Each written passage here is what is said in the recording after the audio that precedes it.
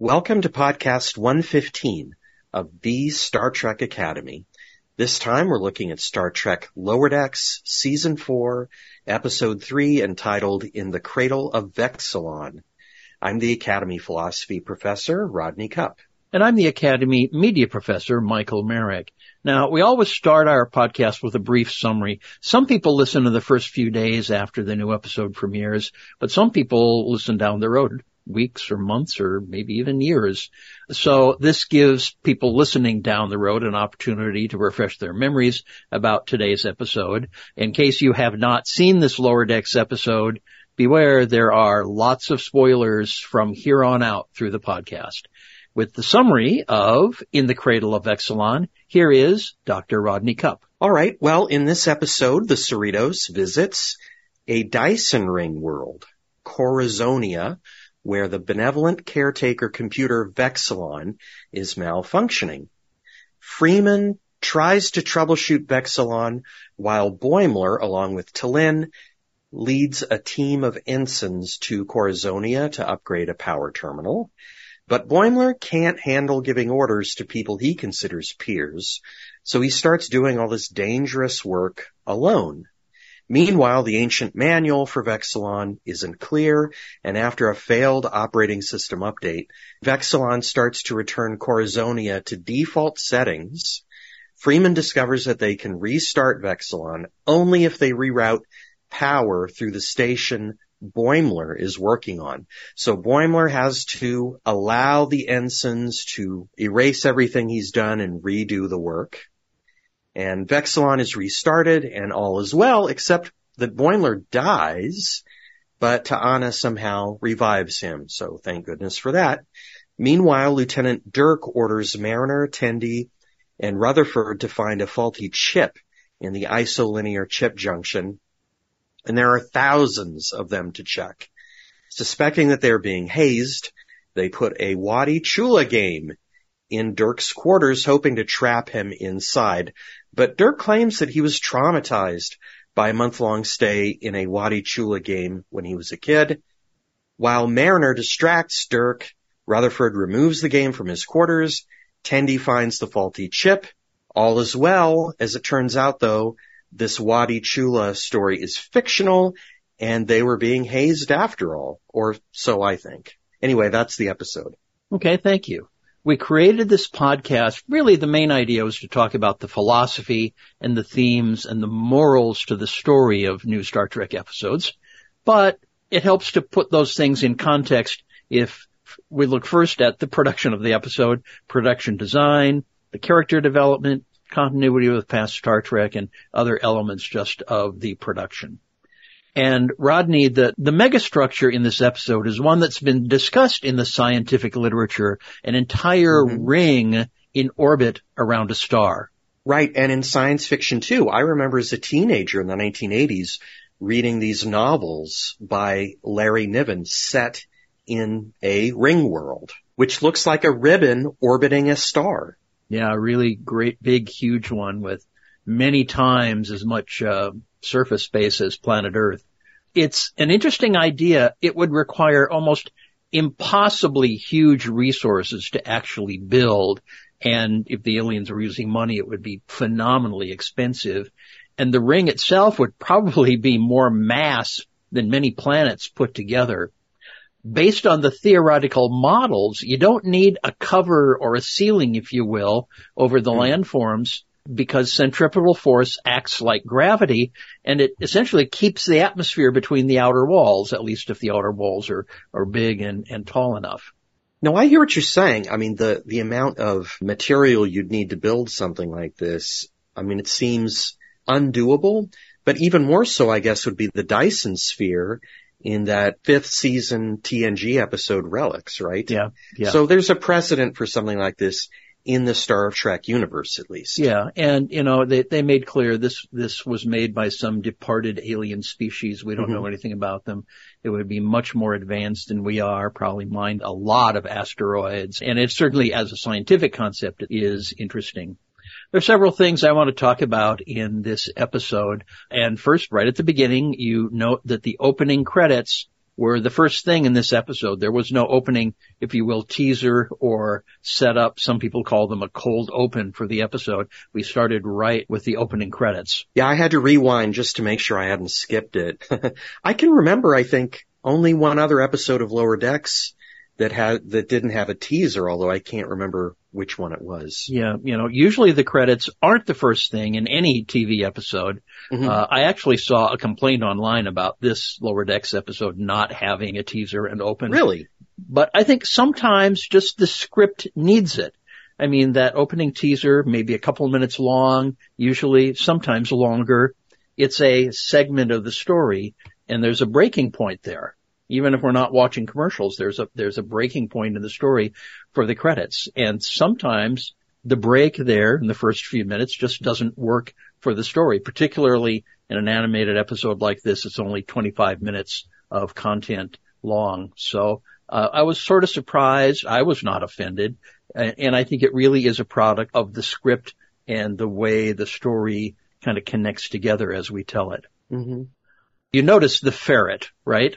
Oh, of course. Right. Did you notice that the ferret often headed for Rutherford's trousers?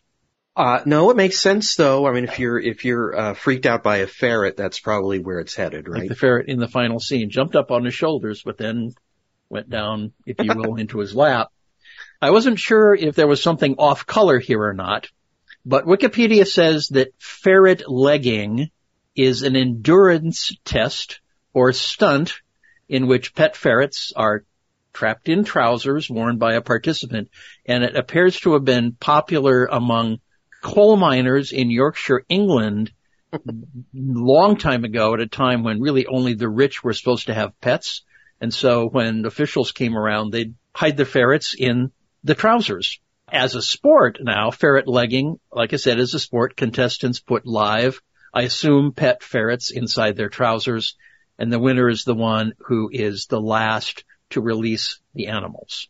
So, but it was subtle. You have to have kind of heard of it to notice the destination of the ferret often.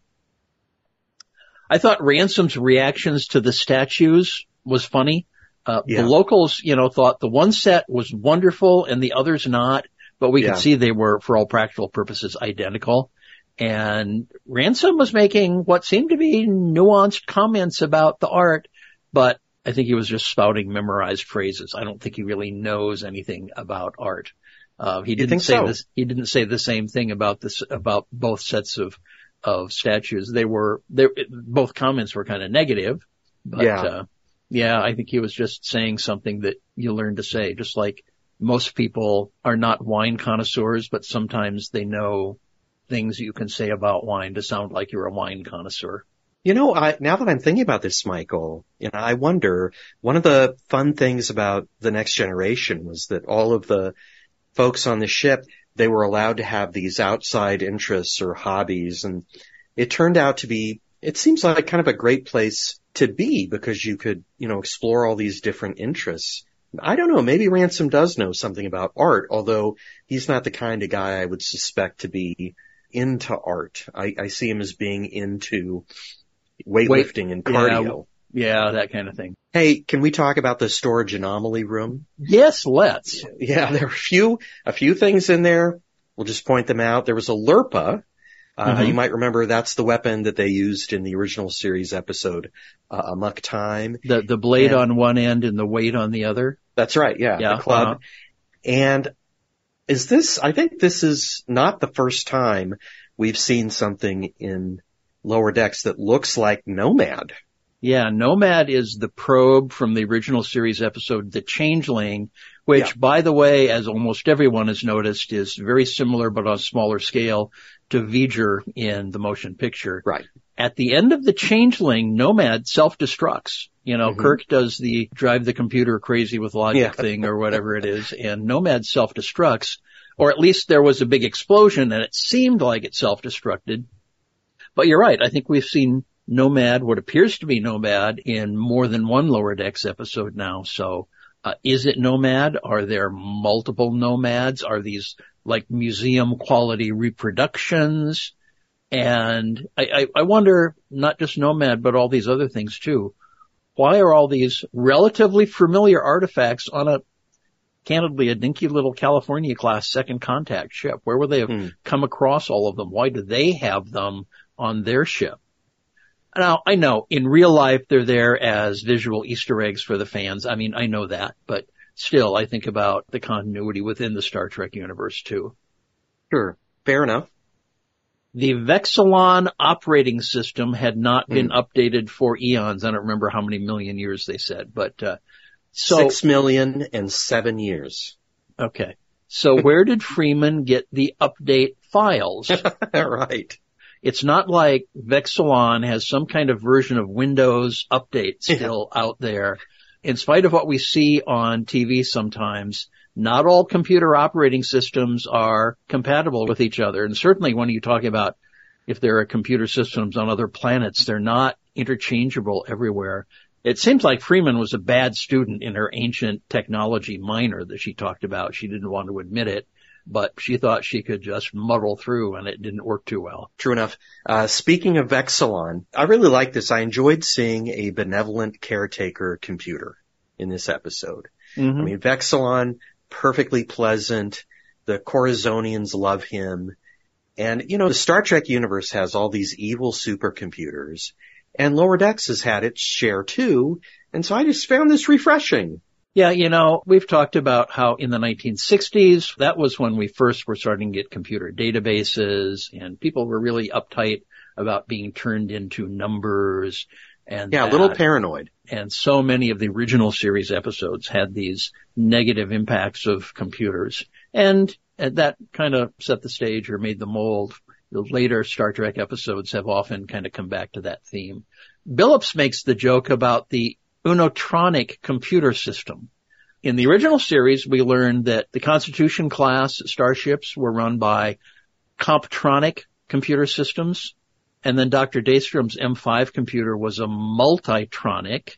So it kind of seems like Unotronic led to Comptronic, led to Multitronic, and then led on to other things. So it could be an engineer's joke about an ancient system, you know, which would be like 120 years or more before Lower Decks time, like joking about Windows 3 today. Although, of course, Windows 3.11 was even better. Oh, right. They worked out all those bugs. Windows 3.11 was like amazing. That was the version of Windows that first introduced office networking. So. Really? Yeah. Speaking of computer stuff, the isolinear chips, to me, they looked more like SD cards. Did they kind of look like SD cards to you when we saw the close-ups? Glowing SD cards, yeah. Yeah. In Next Gen, the isolinear chips really looked a lot more, there were colors and things, but they looked a lot more the size and shape of microscope slides. That's right. There was that first season episode, second episode of the first season, where we got to see a bunch of them on the floor. And there was one in which Data had to use super speed to rearrange them in a panel and things like that. So yeah, we've certainly seen them before. Finally, for this section of the podcast, I've been trying to track down to Lynn's statement that everything that has ever occurred is science. Did that ring a bell for you? It didn't ring a bell for me. It just struck me as incorrect. But go ahead. Well, it rang a bell with me, and some people it's probably obvious.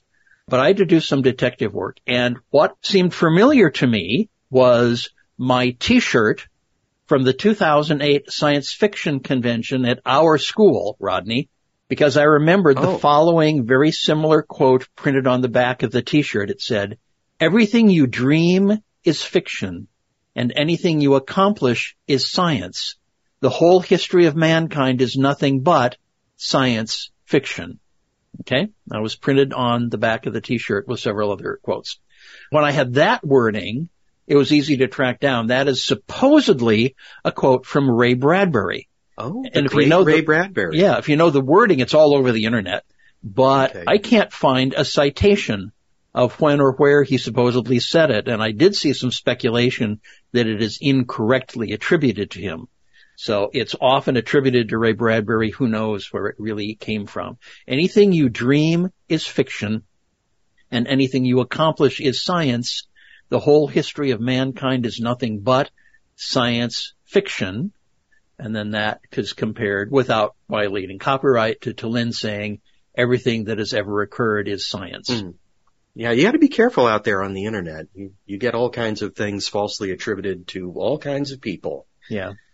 But with that background on the writing and production of this episode, let's shift gears here and talk about meaning. And here we're thinking about messages that perhaps are being conveyed in this episode, maybe intended to be conveyed by the writers and producers, or maybe, whether they like it or not, meanings that are discoverable in this episode. Well, Rodney, over many podcast episodes, I've talked about leadership lessons in Star Trek. Yes. In fact, there are some points in the past that it seemed to be every week, and I think maybe you got a little tired of it. But I think that's what this episode is about. And I still feel that this series is in part a workplace comedy. And so it's perfectly fitting that we're going to get some commentary on leadership, at least in the workplace here. Mm-hmm. All three subplots. There are three subplots in the episode, and I think they all focus on leadership. Okay, let's review, Michael. I counted these. I had to count these because I was looking for what they have in common. So 1, we've got Boimler leading his very first away team. Good for him. 2, we've got Mariner, Tendi, and Rutherford doing this quote-unquote ensign work, checking all these isolinear chips. And then 3rd, we have Freeman and Ransom, but mainly Freeman, updating this software for this caretaker computer. Or trying to, yeah. Or trying to, yeah. So I think Boimler makes the mistake of many new leaders, and he tries to do everything himself. Now, in this case, he's trying to keep his subordinates safe, and that's understandable. But still, he doesn't let them get a foot in the door to the actual work that's being done. Yes, if you know how to do something, it often feels easier to just do it than to train somebody else, because it'll take 3 times as long, and they might not do it just the way I want. Or to trust them, Michael. Yeah, to trust them to do the task at the level that you consider to be acceptable, assuming maybe that they have lesser knowledge about how to do it. But when you do that, or when you don't give them that opportunity, it doesn't give them the chance to develop. You know, everybody, you yourself had to take some time to learn how to do it to begin with. I talked last podcast about T'Lyn being an outside observer to comment on humanity as the purpose of the character. And that's what she's doing here. In this case, she's the outside observer of Boimler's leadership efforts, and she is the one who steps in to correct him. In a way, she's outside. I mean, she's part of the team, but she's not one of the ensigns, and so she is more on an equal level with him, and both in terms of knowledge and in terms of protocol, she probably is the right one to be providing the corrective feedback. Yeah, and Boimler needs it, of course, but he takes it well, and I think that isn't this at least the second episode this season in which T'Lyn is teaching our former ensigns lessons, right? And that word is actually used in the episode. Yeah. Mm-hmm. Yeah, I think it was in a previous episode she said something like that was not the lesson to be learned here. Right. In this one she says, that is not how to convey the lesson to the ensigns or some such thing. Yeah. So I feel like maybe her role here in season 4 is kind of solidifying. You know, yes, she is essentially part of the crew in her provisional role, whatever that is, but she is still the outside observer, and she in some ways is seeing the same thing that we as the audience, as the fans are, but she is the one who can provide the feedback. Now, in a way, I think Captain Freeman makes the same mistake as Boimler. In her case, she probably has less knowledge than some of her subordinates in engineering. And only when she really got in trouble, she called the engineers in. She pokes around and isn't really clear on what the manual says. She tries this, tries that. And to be honest, that's how a lot of people solve their computer problems, right? You try this, that didn't work, let me try something else. Maybe that's the point though, Michael. We can relate to Freeman's problem with Vexilon here because we have similar problems with our computers, right? Even though I agree, the idea that, Vexilon needs an operating system update, it doesn't make a lot of sense here. But it gives us something to relate to. Yeah, but Freeman was kind of bluffing her way through a problem that other people could have done better than her. And it was a high stakes situation. It was the computer running this entire unusual megastructure world, not just, my computer won't reboot. I'll try again in the morning, which happened to me this last week. Oh, really? Yeah. Oh, no.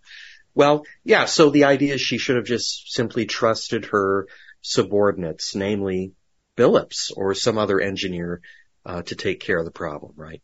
I've often said that a boss, a leader, a manager, I don't think the manager needs to know how to do the job to the level the subordinates know, but I think the manager needs to have an idea of what's going on. And some managers, in bigger corporations have no idea what the subordinates lower down in the organization do or how they do it. And Freeman knows enough about computers and things. She would be able to assess the situation, call the engineering staff down and give them a starter, but she would be better off not to try to do it all herself. So again, I think it's very similar to Boimler's error in this episode. Well-meaning error. Oh, yeah, yeah. And then we have Mariner, Tendi, and Rutherford, their subplot, which I think also addresses leadership.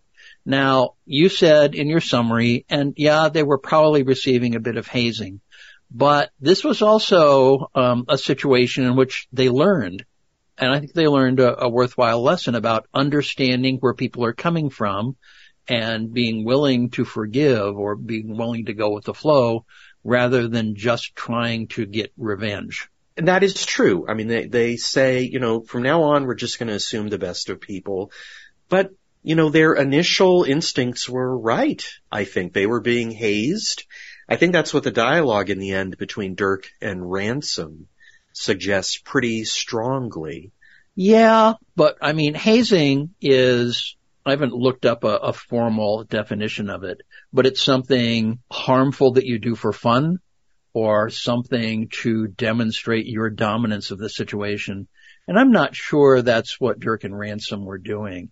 It could be they are. Or maybe it's a standard kind of learning exercise you always do with brand new lieutenants junior grade. And Ransom and Dirk were just kind of observing the varying results and sometimes finding humor in it. Remember when Wesley was applying for Starfleet Academy and he thought there was a lab explosion down the hall and he was really stressed out by who am I going to save? But it was part of the test. And it's kind of like, you're well aware teachers tell each other, you'll never believe what this student did with that assignment. I'm not sure that it was just mean-spirited hazing. I think it was something done which, was not as enjoyable and not as received favorably as other things might be, but for the purpose of teaching them about lieutenanting. I think Mariner defines hazing this episode as a team-building exercise that nobody enjoys or that's actually annoying, something like that. By her definition, that may well be what we're talking about. Yeah, that could be. I'll have to go back and look at it again. I'm not sure that that's what most organizations would consider to be hazing, but at least I think they did learn a lesson. We'll see if it is a lesson that they continue to remember as they go forward. So we've talked about leadership, but all three of these subplots also address what is called followership. Leaders have to understand who their followers are, what their strengths and weaknesses are. But the other side of the coin is that followers need to understand their leaders, their supervisors, and how to work with them, including when and how to advise the leader about changing plans. I had a boss once when I was working in the radio business who, if you hit him in the hallway with a situation, he would almost always make what I personally consider to be the wrong decision. But if you write it out on paper, present your thoughts in logical order, he would almost always make the decision that I thought was the right decision. And so you need to understand each other and understand how to work with them. Boimler's ensigns, they were following orders. They weren't that happy about it. They were a little frustrated about it, but they were following orders. And T'Lyn was also. She was in a little bit different role, but she's the one that stepped up to help Boimler understand he wasn't handling things right. And when the ensigns did momentarily resist Boimler's orders, T'Lyn is the one who said, follow orders, get with it. So Boimler, I think he had the best intentions to keep his subordinates safe, but he wasn't really engaging in servant leadership, which is when the leader actively works to help subordinates succeed. Well, why don't we take time for our final thoughts here, Michael? The episode, I mean, it's hard not to like these episodes. I certainly did like this one. What do you think? I thought it was a good episode. 3 subplots. There's kind of a lot to cram together, but they were good subplots, well paced. And again, as a writer, what you want to do with your subplots is that you want them to reinforce each other. And I think they did that very nicely. We've already talked about that. Well, yeah, you've convinced me of that. I am a little disturbed or disappointed that, well, again, I guess we disagree about this a little bit, but, if hazing exists in Starfleet, we're talking about the 2380s here. I mean, come on. That's disappointing. If it really was essentially hazing, yeah, that's not a good practice to show to the audience. At least I think the new lieutenant's junior grade responded to it appropriately or learned how to respond appropriately. Yeah. Was there anything that bothered you in this episode? Well, there was. It bothered me last week in last week's podcast too, which had 2 episodes we talked about. I didn't mention it last week, but we are seeing an increased use of profanity. Now, of course, they bleep the words. You don't hear the words, but it's not at all hard to figure out what profanity is being used. It's pretty clear what's being said. And we've seen a little profanity now and then in live action Star Trek recently too.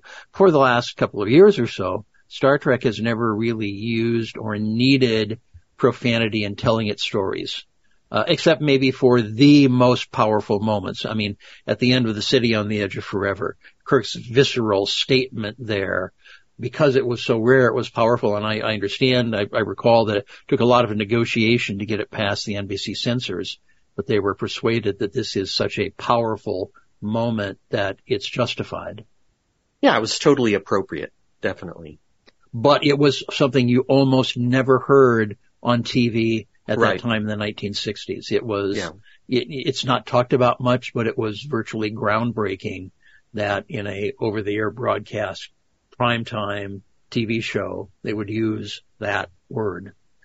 In comedy, and yes, Lower Decks is comedy. In comedy, and I'm thinking of comedy aimed at grown-ups, stand-up comedians, club venues, things like that. Profanity is often used for its shock value. And yeah, it does cause laughter. To me, it's an example of once you're a wit, twice you're a half-wit. And so it's not that there's never a hint of profanity, but that we're hearing it a lot. And overuse, I think, is what causes it to lose its artistic value. Even though we're not hearing the words, we're hearing the beeps. The more it happens, the less innovative it is. I think multiple times an episode, as we had this week, is too much. It's just unnecessary. Yeah, I've got a few thoughts here. We've been looking for clean comedians on our streaming services for our daughter. And there's some really, really good clean comedy out there. I mean, really, really funny stuff. It's funny you mentioned this. I read an interview on Cinema Blend just this past week with an animator, Barry Kelly, and this producer, Brad Winters from Lower Decks. And they said that they think that bleeped profanity is funny. And it's funnier than profanity that isn't bleeped. And I think they suggested that their decision to include this was ultimately endorsed by the showrunner, Mike McMahon. So I hear what you're saying, Michael, but my guess is that we're going to see more of it and we're just going to have to get used to it, I'm afraid. Yeah, probably so. Again, I'm going to go back to my statement earlier. Once you're a wit, twice you're a half-wit. Mm-hmm. So they should use it very sparingly. And if they do that, it will be kind of innovative and it will be funny. I didn't go back and count how many times in this episode they used it. It must have been at least a half dozen in 25 minutes. And that was, for me, a bit much. That seems a bit right. And I think you're right. It's the use is increasing. So, and, it doesn't really offend me. But again, like you were saying, if you overuse it, it's just not funny anymore or effective. I'm not offended either, but we've never had it at this pace before in Star Trek, even knowing that it's blipped. And, I think in terms of the writing and the message and the story, less is more in this case. Right. Yeah. Okay. I guess that just about does it for this podcast. We thank you for joining us. We will be back next week with our reflections on episode 4 of season 4 of Lower Decks. You can stay in touch with us on social media feeds, Mastodon, Twitter, Facebook, at Trek_Academy, and also at Tumblr, at Trek Academy without the underscore. You can search online for Star Trek Academy podcast and look for our red Vulcan hand salute logo, the one that's full of stars. And also don't forget to subscribe via your podcast app to automatically get the new podcast downloads. Thank you again for listening, and we'll see you when Lower Decks returns on the Star Trek Academy podcast.